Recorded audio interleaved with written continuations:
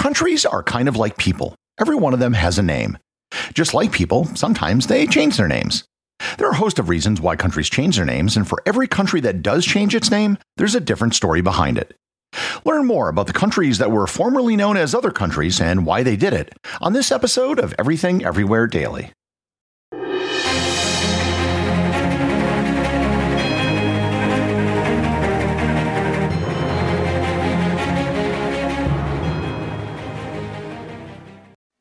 This episode is sponsored by ButcherBox. Summer is right around the corner, and that means cookouts. No matter what your preferred food is for a cookout or a barbecue, ButcherBox can help you make it the best.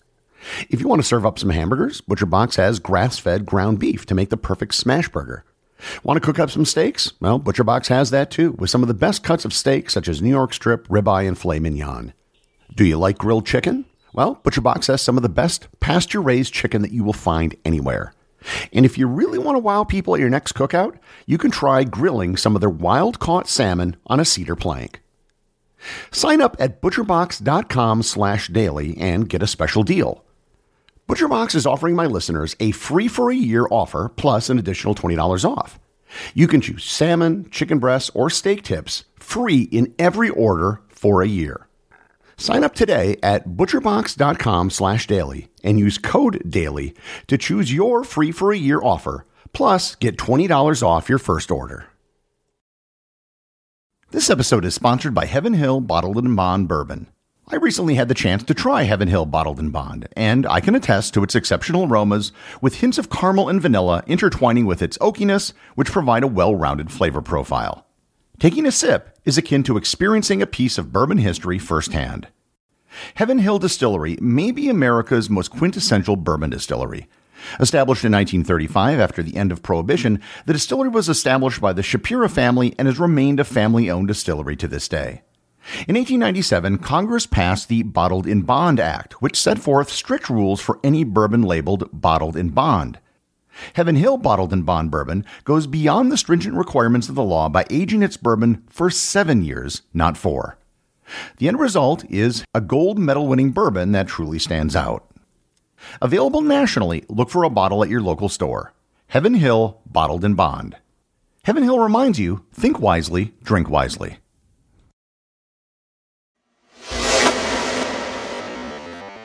As there are a bunch of countries whose name has changed, we might as well jump right into it with the latest country to change their name, North Macedonia. As I mentioned in the introduction, every country that changes its name does so for a slightly different reason. In the case of North Macedonia, it has to do with history, in particular, ancient history. When most people think of Macedonia, they think of the Macedonian Empire, Philip II, and his son Alexander the Great. The Macedonian Empire was pretty short-lived. It eventually became a Roman province, and about 1,500 years ago, Slavic people migrated into the Balkans, occupying much, but not all, of the land which used to be Macedonia. When the nation of Yugoslavia was formed, one of the constituent republics was called the Republic of Macedonia. However, Greece also has a province called Macedonia, which is located on the other part of the land which used to be ancient Macedonia. So long as Macedonia was a part of Yugoslavia, this wasn't that big of an issue. However, when Yugoslavia broke up in the 1990s, Macedonia declared itself independent and kept the name the Republic of Macedonia.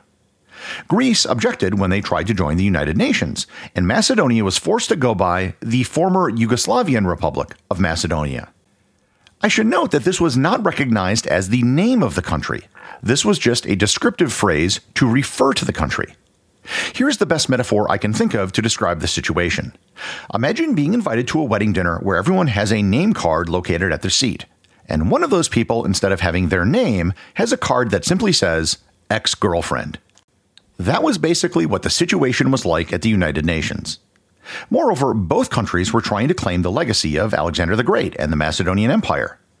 I don't know if it's still the case, but when I was in Skopje, they had 2 enormous and rather gaudy statues of Alexander and Philip in the middle of their main square. Greece, being, Greece, claimed that they were the heirs of Alexander because the ancient Macedonians were a Hellenistic people, not Slavic. The name of the country became a huge issue as Macedonia wanted to join NATO and other international organizations, which was being blocked by Greece.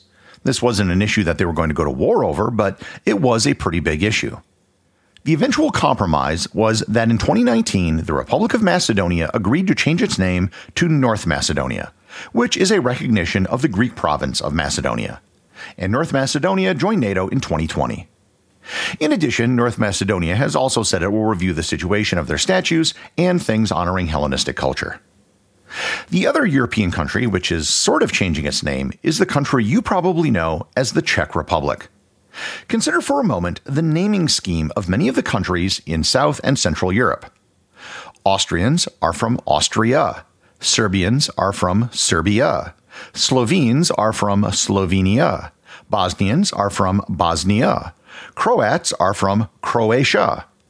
When the nation of Czechoslovakia broke up in the early 90s, the Slovakians followed the scheme and created the new country of Slovakia. And the Czechs? Well, they were the Czech Republic, which I have to admit doesn't really roll off the tongue like the other countries. When they became independent, they actually encouraged the name Czechia for use in English. However, it never caught on. Lately, the Czechs have been conducting a campaign to get people to start using Czechia. All of the various international bodies which cover official names all actually recognize Czechia. Personally, I've been using Czechia more and more because I do find it easier to say than Czech Republic, which is kind of awkward. The other European country that has sort of announced a change is Turkey. They want people to start using the traditional pronunciation and spelling of the country, which is Türkiye, pronounced T, U with an umlaut, R-K-I-Y-E. The reason for this change literally has to do with the association of the bird. Also, one of the dictionary definitions of the word is literally, quote, a stupid, foolish, or inept person. So the goal was to try to rebrand the country and improve national pride. And this isn't the first time Turkey has tried to do this. They made an attempt back in the 1980s, but it never caught on. As of right now, the official name of the country in international organizations is Türkiye, but getting popular acceptance of the name is going to take time, and they may face the same problem as Czechia. In Africa in 2018, the Kingdom of Swaziland changed its name to Eswatini. Eswatini was the traditional name of the country, and it's been referred to this name within the country for a long time. The name Swaziland was given to the country by the British in the early 20th century. It was named after the Swati ethnic group that lived there and the Swazi language, which is predominantly spoken. So the name change was just reverting back to what people who lived there had called the country and getting rid of the name which was given to them by the British. Unlike North Macedonia, Czechia, or Türkiye, which are just modifications of the previous name, this is a total change. However, they still have the issue of public adoption, which can take decades. Another country that totally changed its name, but for completely different reasons, is Myanmar, which used to be, and still sort of is, known as Burma. In 1989, the military government in Burma announced that they were changing the name of the country to Myanmar. Unlike Eswatini, this wasn't a case of changing a name that was made up by Europeans. The British did call the country Burma, which was the name it took upon independence, and the name comes from the primary ethnic group in the country, the Burman. The word Burma is believed to have originally come from the Sanskrit word Brahma. The problem is that the country is made up of more than just the Burman people, who constitute 58% of the population. After ethnic riots took place in the late 1980s, the military government took the step to change the name of the country to Myanmar. Myanmar is considered a more literary form of Burma. In fact, both names are believed to derive from the same original word, and the meaning of Myanmar today means fast, strong people. So the military government changed the name to Myanmar to try to be more inclusive of all the ethnic groups in the country. However, unlike the other countries I mentioned, both Myanmar and Burma are still used interchangeably today. While the country is officially Myanmar, it colloquially goes by both names. This is really no different than Britain and the United Kingdom, or calling it the United States or America. Many countries never officially changed how they refer to the country because they didn't want to acknowledge the legitimacy of the military government. The United States still calls its embassy the U.S. Embassy in Burma. In 1997, the government of Mobutu Sese Seko collapsed in the country which is known as Zaire. The name of the country was changed to Zaire in 1971 when Mobutu inaugurated a campaign for people to adopt more authentically African names. Zaire, oddly enough, was based on a Portuguese name for the Congo River, which is the name of the river in English. The previous name of the country was the Democratic Republic of the Congo. When Mobutu was overthrown, the country reverted back to the original name it took when it became independent in repudiation of the Mobutu regime. In 1975, after the Khmer Rouge came to power in Cambodia, they changed the name of the country to Kampuchea. Kampuchea is just the word for Khmer in the Khmer language. Cambodia is the anglicization of the French word for Khmer. In fact, in the Khmer language, the country is still known as Kampuchea. However, the association with the Khmer Rouge made the name so unpalatable that they went back to Cambodia for use in English. A host of countries changed their names after they became independent after World War II, as they were originally the names when they were colonies. Upper Volta changed its name to Burkina Faso. Dahomey changed its name to Benin. Rhodesia changed its name to Zimbabwe. Abyssinia became Ethiopia. Ceylon became Sri Lanka. 2 African countries have abandoned their English names to get people to refer to them in French and Portuguese. The Ivory Coast now prefers to be known as Côte d'Ivoire, and Cape Verde now wants to be known as Cabo Verde. I want to end with 2 of the more significant name changes which took place in the 1930s. The first of which was the change from Siam to Thailand. In 1932, there was a bloodless coup in the country which changed the country from an absolute monarchy to one in which the monarchy only ruled in name. In 1939, a military dictator changed the name of the country from Siam to Thailand. The move was originally intended as an anti-Chinese move, as Chinese businessmen had become extremely rich and influential in the country. By changing the name of the country, it put the emphasis on the Thais, who were the predominant linguistic and ethnic group.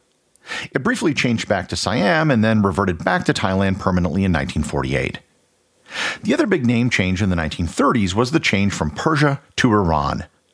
Persia was actually a name given to the country and people by the Greeks. The word Iran actually goes back several thousand years and is based on the word Arya, which is the land of the Aryans. For centuries, the people who lived there referred to themselves as some variation of Iran, including Iran and Aryan. In 1935, the then Shah of Persia changed the name of the country to be more inclusive of the other ethnic groups that live there beyond the main ethnic group, the Persians. Iran also consists of Kurds, Turks, Baluchs, and Arabs. The one country which didn't acknowledge the change immediately was the United Kingdom, which felt that Iran was too similar to the neighboring country of Iraq.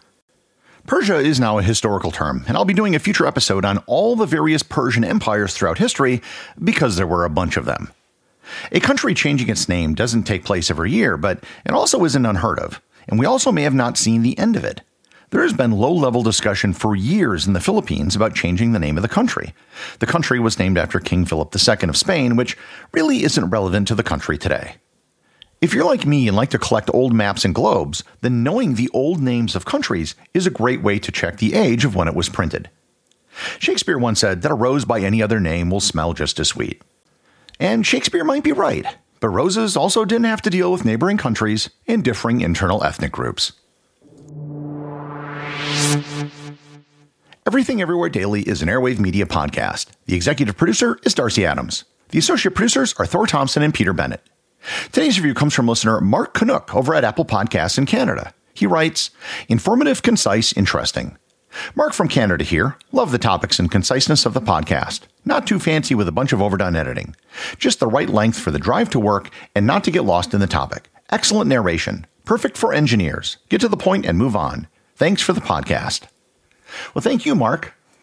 The number of listeners in Canada keeps growing. The next time I visit to continue my quest to visiting every national park in Canada, I may have to do a listener meetup or maybe even do a live show. Remember, if you leave a review or send a boostergram, you too can have it read on the show. Also, don't forget about the show's new Facebook group. It's very active and just hit 500 members. Just search for Everything Everywhere Daily on Facebook or click on the link in the show notes.